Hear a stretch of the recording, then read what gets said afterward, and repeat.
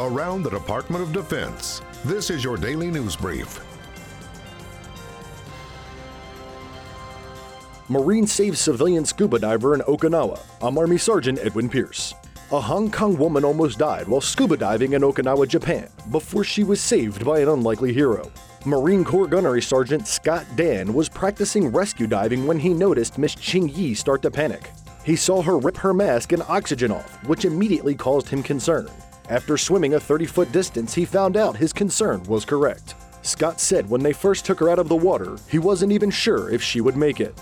After getting her ashore, emergency services were contacted and Scott stayed by her side until paramedics arrived. Miss Ching Yi said she can't express how grateful she is for him.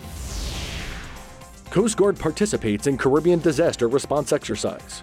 Coast Guard Petty Officer 3rd Class Anna V. Blank said working with Caribbean partner nations is beneficial for all countries involved. The U.S. and Caribbean partner nations governments, industrial and civic organizations have teamed up for Exercise Trade Winds 2018. Trade Winds is a joint exercise to expand the capabilities of Caribbean nations to respond to natural disasters, land and maritime threats, and illegal activities.